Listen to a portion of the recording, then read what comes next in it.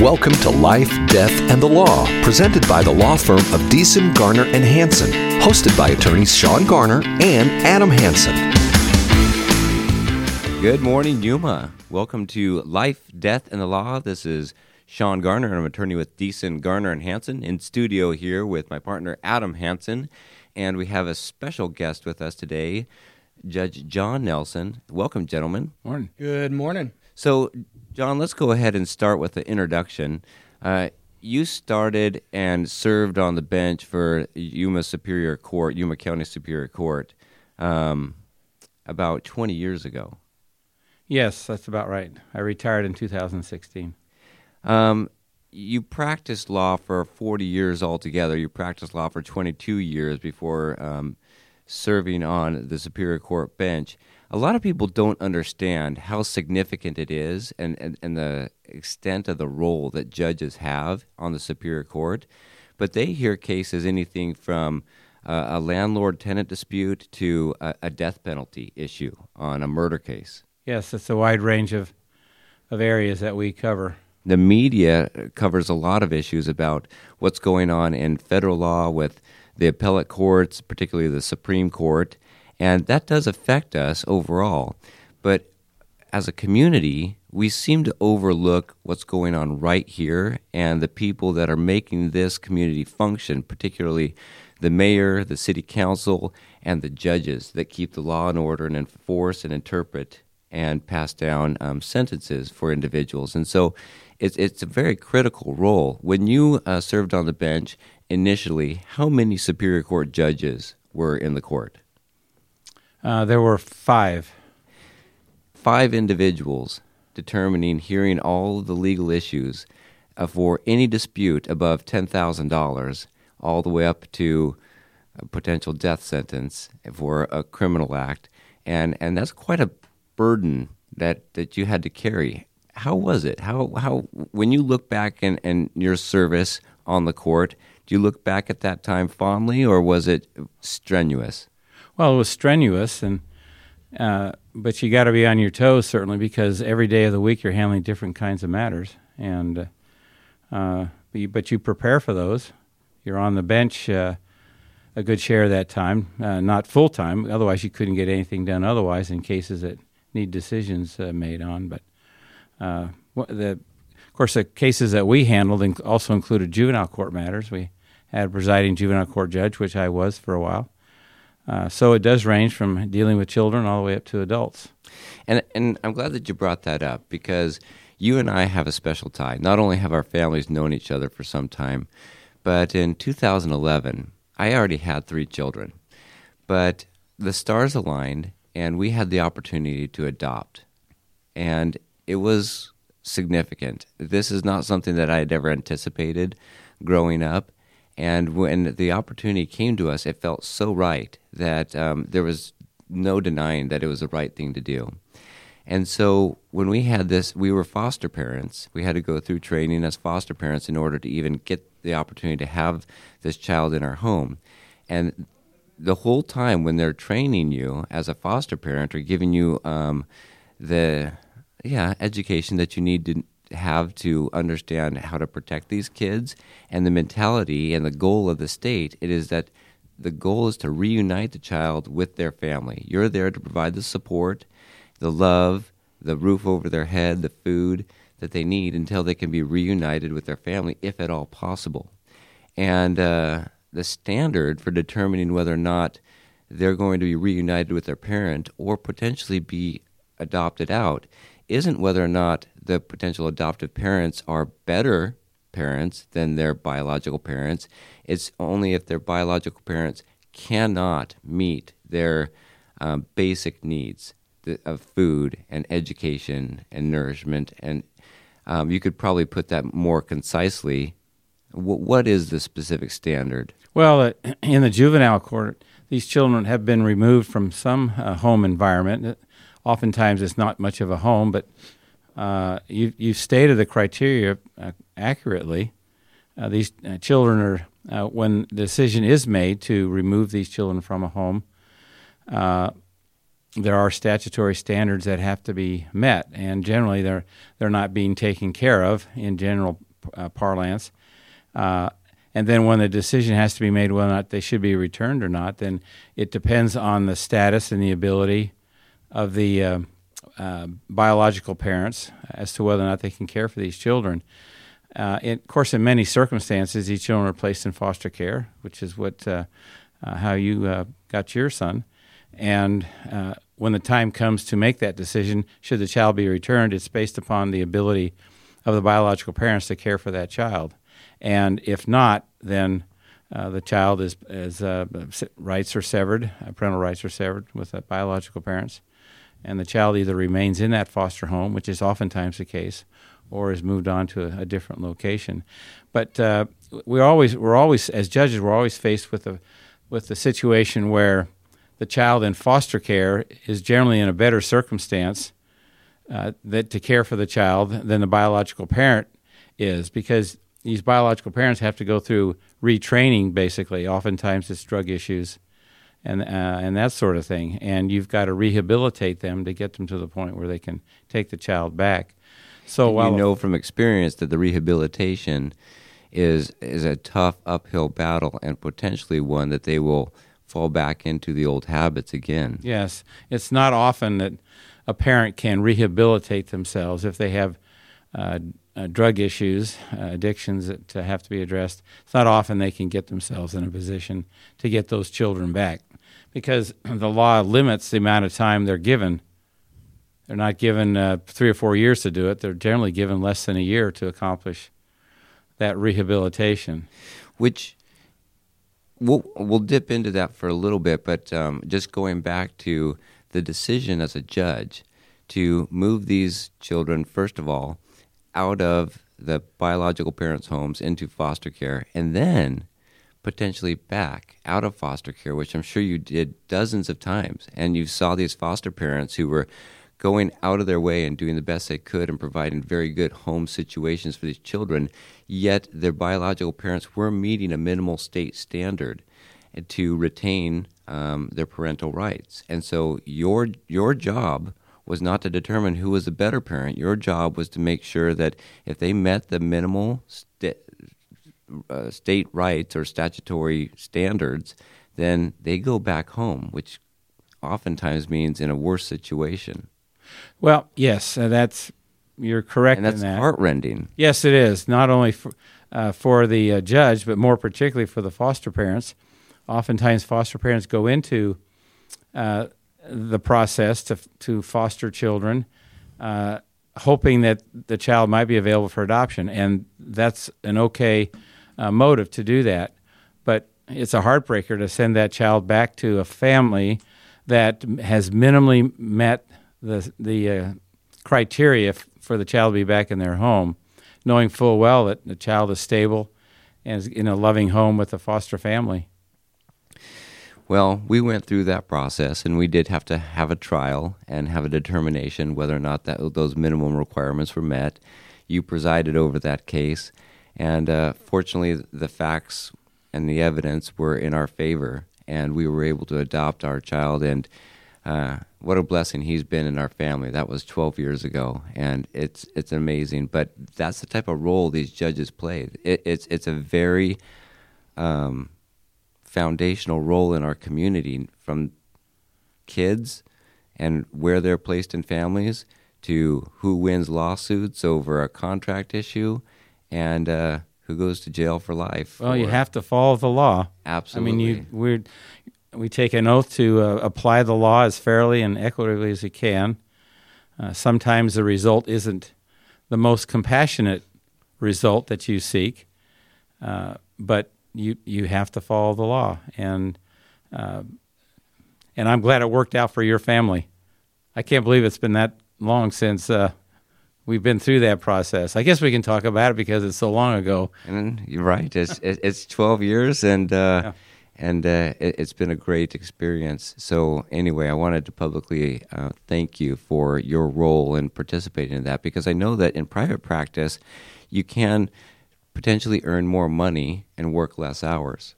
But as a judge, you're really a servant of the community. To be sure. You can generally make a better living from a pay standpoint in private practice. And the bench needs lawyers from the private practice. It's not, bench isn't drawing enough people with civil experience at the present time. But it's been a good experience for me. So, and I did a lot of adoption work as a private attorney. I placed a lot of children and did that.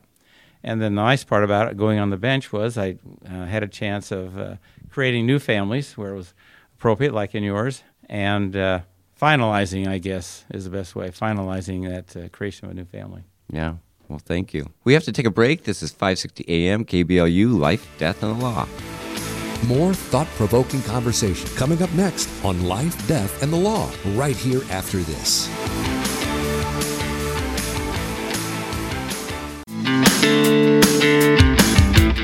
You're listening to Life, Death, and the Law, presented by Beeson, Garner, and Hansen, the law firm that has been voted Yuma's best 6 years in a row. Welcome back, Yuma. This is 560 AM, KBLU, Life, Death, and the Law.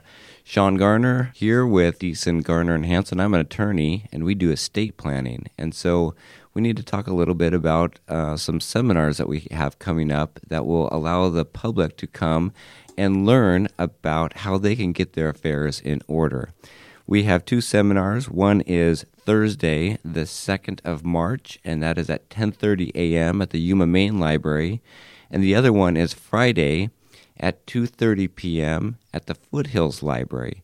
If you'd like to attend either one of those, it's going to be open to the public, but you do need to RSVP because we run out of seats. We have run out of seats in the last 4 that we have given. So please call our office and reserve your seat, or go online to yuma.law and click on the link to reserve your seats to participate in that.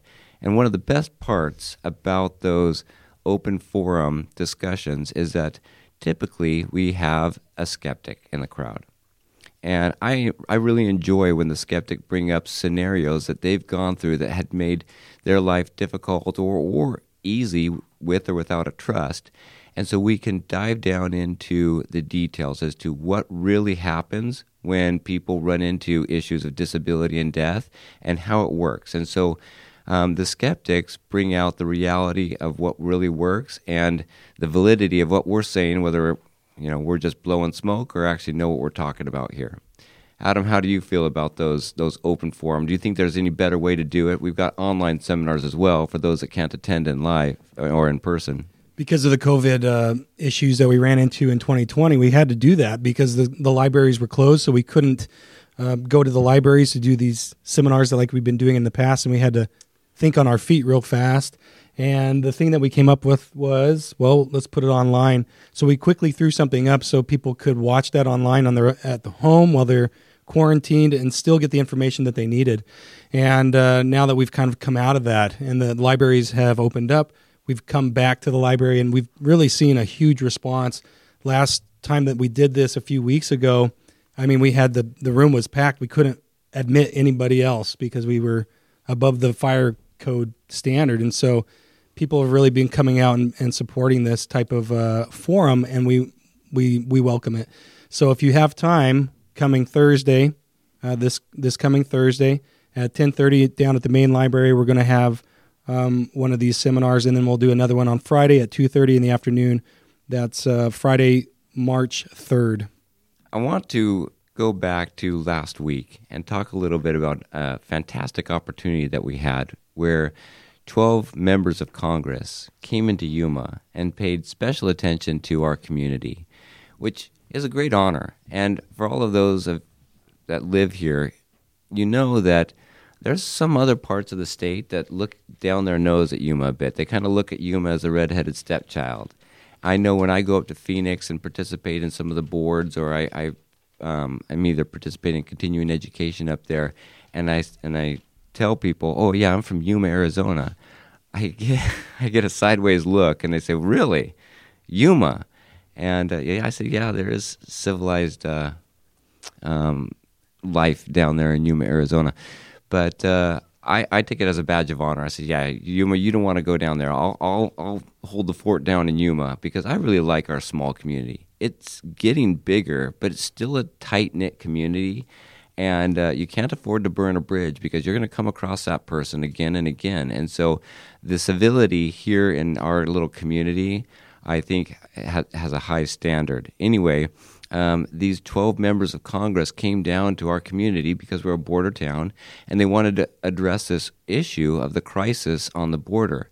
And so Adam and I, we had the opportunity to act as chauffeurs and drive them around. We went to the Yuma Regional Medical Center and saw the emergency room. We saw the maternity ward. We saw, I think it was the administrative offices.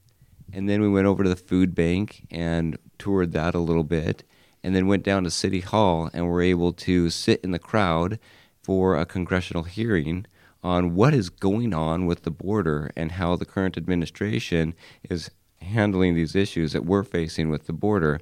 And I ran into Judge Nelson there. He was in the crowd with us watching that congressional hearing. If you want to YouTube it, just YouTube congressional hearing. It was a judicial hearing in Yuma, Arizona, and they've got that full hearing on YouTube. But it was a great experience. Adam, what stood out to you? What was really the most rewarding part of that experience for you? Like you mentioned before, we had the opportunity to drive the committee members all around Yuma to these different locations. And the reason why, it's not because we're special or anything like that. It's just because we knew the individual, Jonathan Lyons, who put this all together, who really kind of acted as the host to this Judiciary Committee. And so he contacted us about a week before the event, and he said, hey, I know you have a big van because you have big families. Can we borrow that to drive these guys around? And we said, yeah, sure, that'd be a great experience. We want to be kind of rubbing shoulders with these individuals. And so that's what we did. And we showed up with our vans, and they loaded them up. And so we had the opportunity to drive around with like Jim Jordan, and we had Matt Gaetz. We had a lot of these heavy hitters in the House of Representatives, but particularly on this committee. And if you're not familiar with this, so my kids kept asking me, like, what is the point of all this? What's going on? We watched it together on this YouTube link, that Shawn mentioned, and they kept asking me, what's the point? And I said, well, it's hard to dumb it down, sort of, for a kid to understand, but I basically just said, they're trying to find evidence of, are the people at the top doing what they're supposed to be doing, or if they're not, then they're going to take some sort of action. Are they going to remove individuals using the impeachment power that they have? Are they going to pull the purse strings out from under the programs that are already implemented through these agencies? So I said, that's what they're trying to get to the bottom of. Are there laws that are not being upheld by the current administration such that they need to remove somebody or change the guard? And the kids are like, huh? They still are like, I don't understand. It doesn't matter. You don't have to understand, okay? That's what's happening. And, so like you said, Shawn, we ran into Judge Nelson, and he's a good friend of ours, and we admire him. We love him. And this came up. Why don't you come and sit down with us? And I didn't have an opportunity to talk to you, Judge Nelson, after this whole panel spoke, but Shawn did. But I am curious about, what was your take on it? Here you have these House of Representatives that we see all the time on Fox News, on CNN. You see them. They're kind of like celebrities, if you will. And now they're here in Yuma, and they're giving us credit for what we're doing and the hard work we're doing here. What was your take on the whole thing? Well, it was obvious to me that they're not ignorant of what's going on. They're very articulate, and they were here obviously to get some personal insight into what's really going on at the border. The one thing I came away with, if I could share with you, is this. Even if you don't count, or you discount basically the number of people coming across and the difficulty in caring for them, even if you discount the issue concerning the medical care that we're having to take care of, the one thing that is there that's pervasive throughout the border crisis is this. Fentanyl is streaming across the border. And because of all these people coming across, the cartels are just, they're exploiting it beyond what you could conceive of. And if I could share a personal experience with you about that, as a pro tem judge at the moment, just doing some part-time work, I've been asked to handle settlement conferences in criminal cases Now, they have stacked up over the last couple of years because of the COVID issues, and there's a lot of cases that have been delayed. And I've been asked to come back and try and get those matters resolved. And I would tell you, in almost every single drug case that I've been handling and trying to resolve with the prosecutor, the defense attorney, and the defendant, it involves fentanyl. And when I retired, fentanyl was just beginning to surface. It was mainly methamphetamine. Now, almost 100% of the drug matters that I'm hearing informally to try and get these matters resolved, it's all fentanyl. And it does involve deaths that have occurred. So, personal experience, that's exactly what's going on. So, discounting everything else, every other issue other than fentanyl, there needs to be something done to stop the flow. Do you think there was a purpose to this committee meeting here in Yuma, in the sense that, is anything going to happen? I mean, because Shawn and I were talking about this, as neat as it was to have these individuals come and to see them and to interact with them, to hear what they had to say. They are politicians, and that was one of the things that I took away. They were in my vehicle while I was toting them around, and they were really surprised at how awesome Yuma is in the sense of agriculture, what we provide to the world, really, and how we take care of our own here, and our patriotism here, and the bases that we have, and the military support that we have. They were just blown away, and most people are when they experience Yuma. It is unique in that sense. And having said all that, they were kind enough to listen. But I got the sense that what? What are you going to do about it? Is there anything that you can do? And that's really the frustrating thing. Okay, so you've heard what's actually happening here at the border. What are you going to do about it, if anything? And what can they do? What power do they have? What do you think? Well, the House of Representatives, of course, is only 1/3 of our government, and these congressmen that were here, I mean, I think they were authentic in their desire to make some changes. And the one comment that I firmly believe that came out of the session last week was that they have the purse strings, and they can affect what goes on. Now, what the Senate does when they get a piece of legislation is up to them. And then, of course, the President Biden makes a call on whether or not he wants to go along with what's been produced by both the houses. But it's a difficult situation. But the purse strings have really are the way that I think they're going to have to set some standards here and get some changes made. That was my take on it. I mean, they are politicians, and they're very articulate about what they want to do. But this wasn't a pony show, in my opinion, at all. It was very well put together, and it's documented, really, that we're at ground zero here in Yuma. I think the introduction to our show, and if for any of those people, any of those that missed it, we talked about how a judge's responsibility is to understand the law, hear evidence on both sides of the issue, and then make sure that the law is adhered to, and pass judgment based on the law, not based on his personal preference or on his feelings or what he thinks is best, but based on the statutes that have been passed by our legislatures. And what we've seen here recently is that our president doesn't take that obligation to heart. He does what he thinks is right, or what he thinks will be more politically advantageous to him, and it's regardless of the law. For example, we have a law about whether or not people can come across our borders, and in what manner they can come across our borders.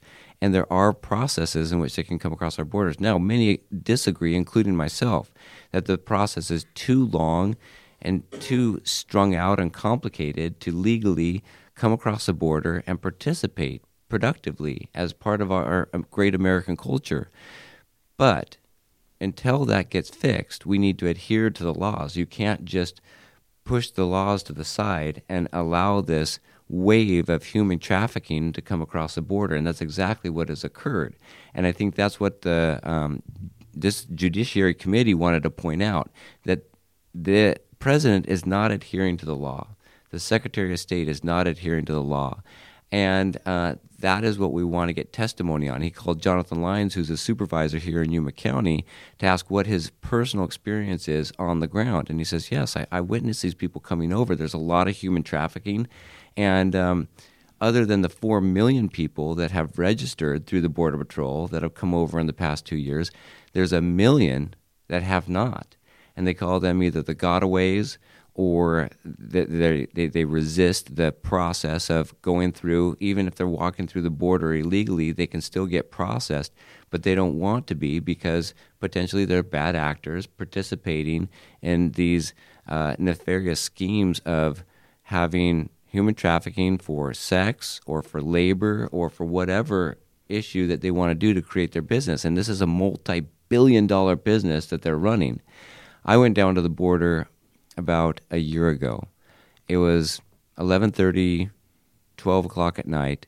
I went down there for a half an hour to 45 minutes, and I witnessed multiple families crossing the border. They were ditching all of their backpacks and everything that they used during the travel on the south side of the wall, on the Mexican side of the wall, and including their IDs. And then they would come over, and the majority of them were turning themselves in to the Border Patrol and getting on the bus and being taken to a temporary tent residence that they have to be processed.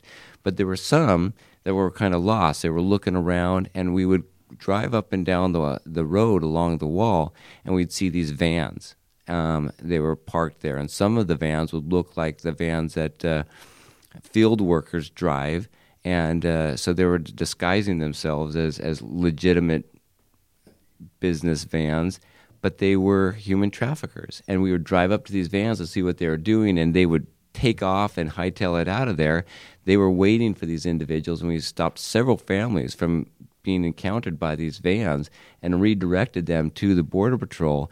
And they had no idea what was going on, but most of them were young families, including a lot of women and children that were very vulnerable to being taken advantage of. And we were there particularly because it was cold. It was very cold that day, and we had a trailer full of blankets. And Judge, I know you participated in donating and gathering some of those blankets. So we went down there to provide those blankets to those individuals.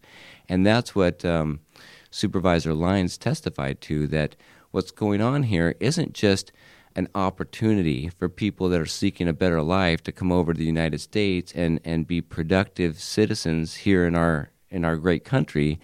It's this underground criminal activity that is taking advantage of the most vulnerable people out there. Well, there's no question that the cartels are exploiting the open border situation, and you are right. I have been down there, and I've seen it going on myself. The cartels, they run drugs along the entire Arizona border, and I'm not talking just about other states. I'm just talking about Arizona. They run drugs out in the middle of the desert, out in the Berry Goldwater Range.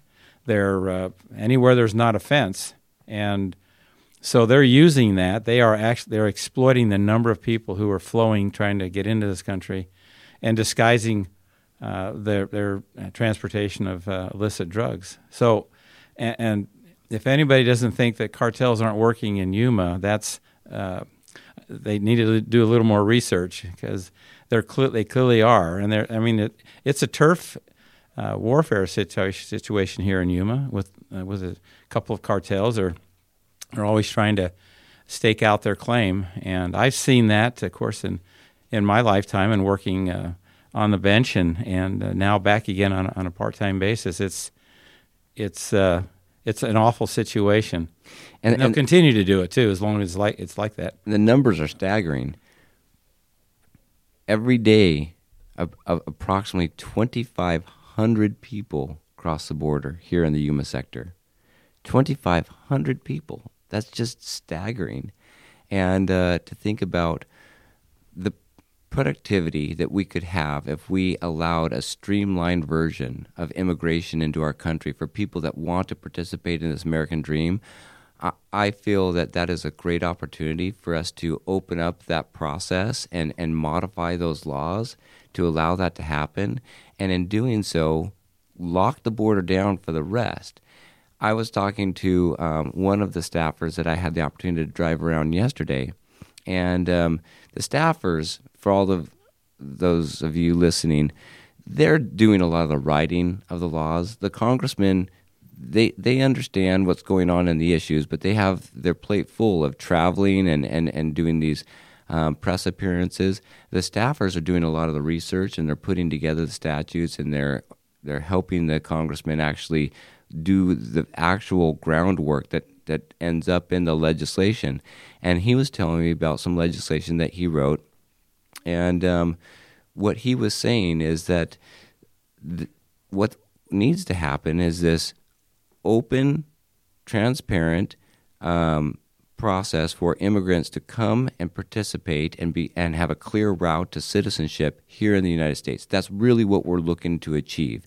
And in order to do that, we have to close down all of the other ways to get into the country. So all of these gaps in the wall that currently exist. And so there's this easy line and flow into the country. And when we made an analogy of an airport, airports are extremely safe places to be. You go through an airport and they move millions and millions of people every day. But they also screen those individuals, and they've got a list of protected or potentially dangerous individuals, and if they encounter those individuals, and they're going to be pulled off to the side. And we haven't seen an act of terrorism in the airlines for many years. I don't think it would be that big of a stretch to implement something like that on our borders, where we have people that they just want to carry on their business. They want to come across and participate in our community or in our country, and let's let all of those law-abiding citizens come across and filter out all those who are going to be bad actors. We've got to take a break. This is 560 AM, KBLU, Life, Death, and the Law. More thought-provoking conversation coming up next on Life, Death, and the Law, right here after this.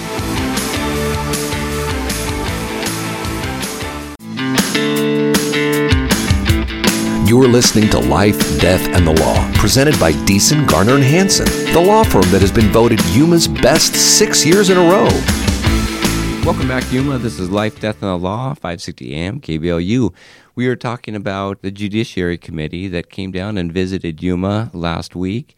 They were here on Thursday, and they visited parts of the community, and then they ended with a Judiciary Committee meeting, hearings at City Hall. We were able to chauffeur them around, Adam and I, and Judge Nelson was there in the crowd listening at that committee hearing. And we talked about a lot of the border issues. Now, my opinion on the border is that anybody that wants to legitimately participate in this American dream ought to be given a very clear route to come into our country. And I don't know what your opinion on that is. Mike Pompeo had an interview with John Stossel the other day, and he's likely going to throw his hat in as a presidential candidate here pretty soon. We know that he was on the Trump administration, and he was asked whether or not he felt that there should be a continuation of immigration in the United States. And his comment was, right now I think we need to lock it down to everybody until we get some control on the issue.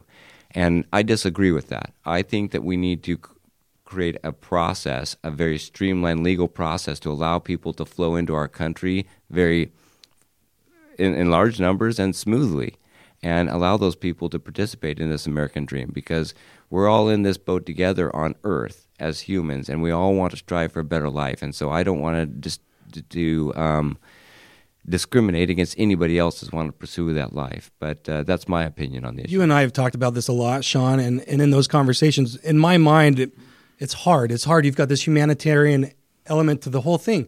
And that's what I told the people as I was carting them around in the vans. They asked my opinion about the border issues. I said, well, I live out in the desert. My home abuts the Barry Goldwater Range. So at the very beginning of the Biden administration, it was very common for us to see Border Patrol helicopters right in our backyard, literally. And we would see individuals crossing right in our backyard. And that made me fearful as a dad of 4 little girls who often just go out and start playing in the desert, And that's the big fear for me, number one, as a dad. But at the same time, you have to be careful dehumanizing people. And just because they come across our border in a way that we don't approve of doesn't mean that they're not human. And I think that's the challenge that we have to very carefully consider, that they still are human beings. And some of them might be bad. Well, but a lot of them are well-meaning and just seeking out a better life for their families. And that's the thing. So I try and reconcile this in my mind. So I am a descendant of an individual that came from Italy, my great-great-grandfather, who came through Ellis Island many years ago at the end of the 1800s. He went through Ellis Island, went over to Chicago to his sponsor, and then he made his way eventually to Seattle, opened up a restaurant, and there he was a successful businessman in Seattle. Learning English language, that's what we want. We want that American dream for everybody. So what's the difference between when my great-great-grandfather came through Ellis Island and what we're doing today, where we allow people to come in and we're not really vetting them? I think that's the problem. I think through the Ellis Island system, or the old immigration system that we had, that allowed the best, and sometimes not the best, but whoever wanted to come to America and experience that American dream, they were able to come.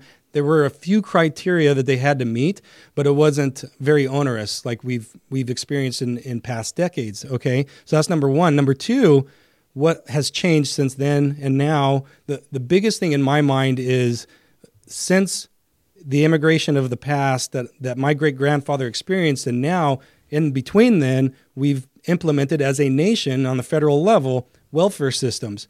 And so I try to reconcile this, because this is a line of questioning that I really enjoyed from the representative from Alabama, Barry Moore, when he was talking to Supervisor Lyons in last week's hearing.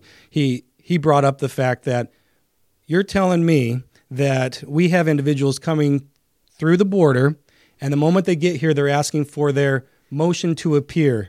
That's what they'll turn themselves into Border Patrol freely, so they can get that motion to appear. What is that, Judge, in layman's speak? Well, it's a written notice that here's your next court date, and apparently, according to what we heard last week, they get those and they just totally ignore them. I mean, from a court standpoint, from a judiciary standpoint, if you tell an individual who is supposed to appear in court and give them a date, and you fully expect them not to show up, then you're not only wasting your time, but that's the wrong process. I mean, the court system couldn't function if you knew that most of your individuals who were required to appear, whether it's something good or something bad, that you knew they weren't going to show up. And what's the point of going through all that? What's your understanding from the line of questioning that you heard last week? Why are they turning themselves in to get this motion to appear if they're not going to show up? Well, my understanding is that they know that they won't have to show up. It's as simple as that. Are there any public benefits that come with that now that you have a motion to appear? I'm not well versed in as to what actually individuals are entitled to, but they're usually headed off to other family members or somebody that they know or they've got an address for. And I suppose there's a prospect that they receive some welfare benefits. I'm not sure exactly what they are. And so it was my understanding, and this was what was highlighted, was they want that motion to appear because once you have that, it's like your golden ticket. Now I can apply for access benefits here in Arizona. I can get food stamps. And so to the tune of about $800 a month. That's why they want that motion to appear. Are they going to appear? No, they're not going to, but they have a legal document that allows them to now apply through our welfare systems. And that's going back to what I mentioned before. In my opinion, I think the difference between what we used to have when my great-great-grandfather came through Ellis Island and what we have now is we have this combination of we as taxpayers, I don't get to say, hey, IRS, this year I'm gonna take a mulligan. I'm not gonna do my taxes this year. I just don't feel up to it. I can't do that with the IRS or else I get put in prison. So I have to pay my taxes, but I don't get to direct where my taxes go, even if it goes to the tune of $800 a month to an individual that crosses illegally, and I don't know who that person is. They haven't been vetted, and now they're into our community. I don't get to control that. All I know is that I have to pay my money to the IRS, or else I go to prison. And so I don't think you can have an open border system like we have, and this is just my opinion. I don't think we can have that, what we're doing today, and the public benefits that come along with it. I think something's going to break eventually. I think you can have one or the other, but you can't have both. And we're running into that. And in this line of questioning that we heard from Representative Moore from Alabama, he brought up that fact. Judge, you have 4 children. Were they all born here in Yuma? Yes. Yeah. So you went to the hospital here. This is the only place to go to have the babies, yes. Right? Did you pay for that, or who paid for that? Well, of course, my wife and I took care of that. So. Yeah, you had to, right? You couldn't just say, "Hey, YRMC, I'm not feeling up to this. You know, I don't like the bill. I'm just not going to pay it," or they're going to send you to collections. What was really interesting was Dr. Trenchel was there he's the CEO of YRMC, right, at the hearing. And so it was very interesting to hear his take on what's actually happening at YRMC. We often complain, and I'm going to put this out there publicly, we often complain about the care that we get at YRMC. It's our only hospital, right? Some people have good experiences. Some people have bad experiences. We often hear about bad experiences because those are the ones that stick out to us. And what we learned, I would say, 3 weeks ago, Shawn, when we interviewed Dr. Rubish, who's a dentist here in town, and he talked about his personal experience with COVID and being admitted to YRMC. And what we came away with was a conclusion that his care at YRMC was good to the level that it could have been, but the problem was that it was so understaffed that he didn't have constant care.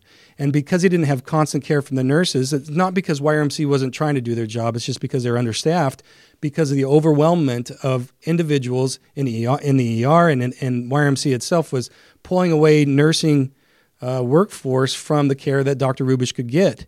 And as a consequence, he was on the brink of death. In fact, a lot of his friends thought he was a goner.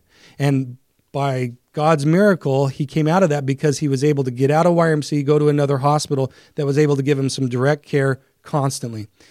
Is that a failure by YRMC? What I heard last week in that hearing from Dr. Trenchel was they're trying their best, but they're tied by the federal government's mandates of what they have to do. They have to give care to anybody that comes into their hospital.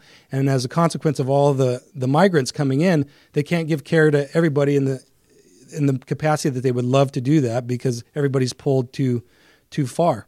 And what happens is, for example, and you went to the maternity ward at least 4 times during your lifetime with your wife when your babies were born. What we're experiencing now is that you might not have that opportunity because there's migrants in there filling up the maternity ward. You might just have to wait. Or if your wife's having a baby, she might have to go to Phoenix or she might have to go to San Diego because the beds might be full in our maternity ward. Did you hear that line of questioning? Well, Dr. Trenchel made it clear that their first priority is taking care of the community.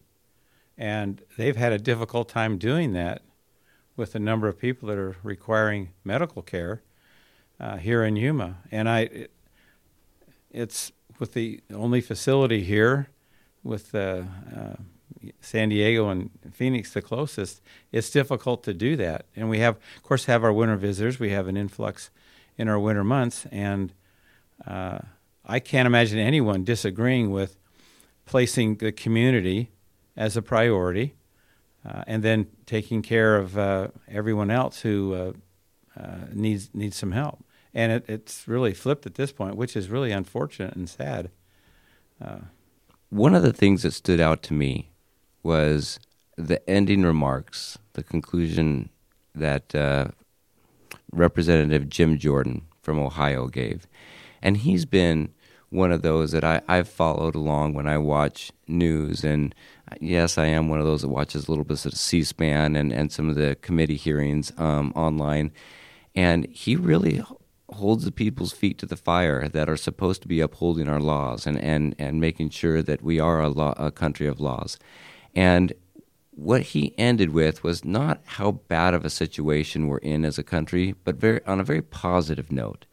He said that he had an opportunity to go back to Dayton, Ohio, and walked through the home of the Wright brothers, the first in flight. And he walked through their home, and they flew the first flight in 1903 in Kitty Hawk, North Carolina. And that was an amazing feat for man to have flown. And so he walks through the house and he sees the different bicycle projects that they worked on, and then he sees the rudimentary airplanes that they created, and then the actual model of the airplane that they flew in. And it was only a couple 100 feet, maybe 10 or 12 feet off the ground. And he looked at it and thought, wow, that's an airplane. I don't know if I'd trust my life in that contraption there. But it was an amazing feat. It was in 1903. But that's not where the tour ended. The tour ended with the description of a jet that was flown 44 years later, in 1947, that broke the speed of sound. And the point was, in 44 years, we went from getting 10 to 12 feet off the ground for about 100 yards to breaking the sound barrier. And then he took it one step further. And he said 22 years after that, in 1969, we went from barely being able to get a man off the ground to being able to put a man on the moon, and with Neil Armstrong and Buzz Aldrin. And that is an amazing feat. So why is that so unique? And that is because it happened in America, not with government subsidies, well, particularly with the first flight, but because people were allowed the freedom to innovate. People were allowed to act upon their own genius and own their own ideas. In fact, a big portion, if you read the Wright brothers' story, is about the lawsuits that they had to own the right to their inventions. And that is what a country of laws and a free country does. We need the combination of both. We need to have laws that protect us, that protect our property, that protect our liberty, and we also need the freedom to think and innovate and create. And with the combination of those two, no longer is the sky the limit or the moon. We have endless limits, and I think that's a very positive thing that we need to continue to strive for. That's all the time that we have for today. This is 560 AM, KBLU, Life, Death, and the Law.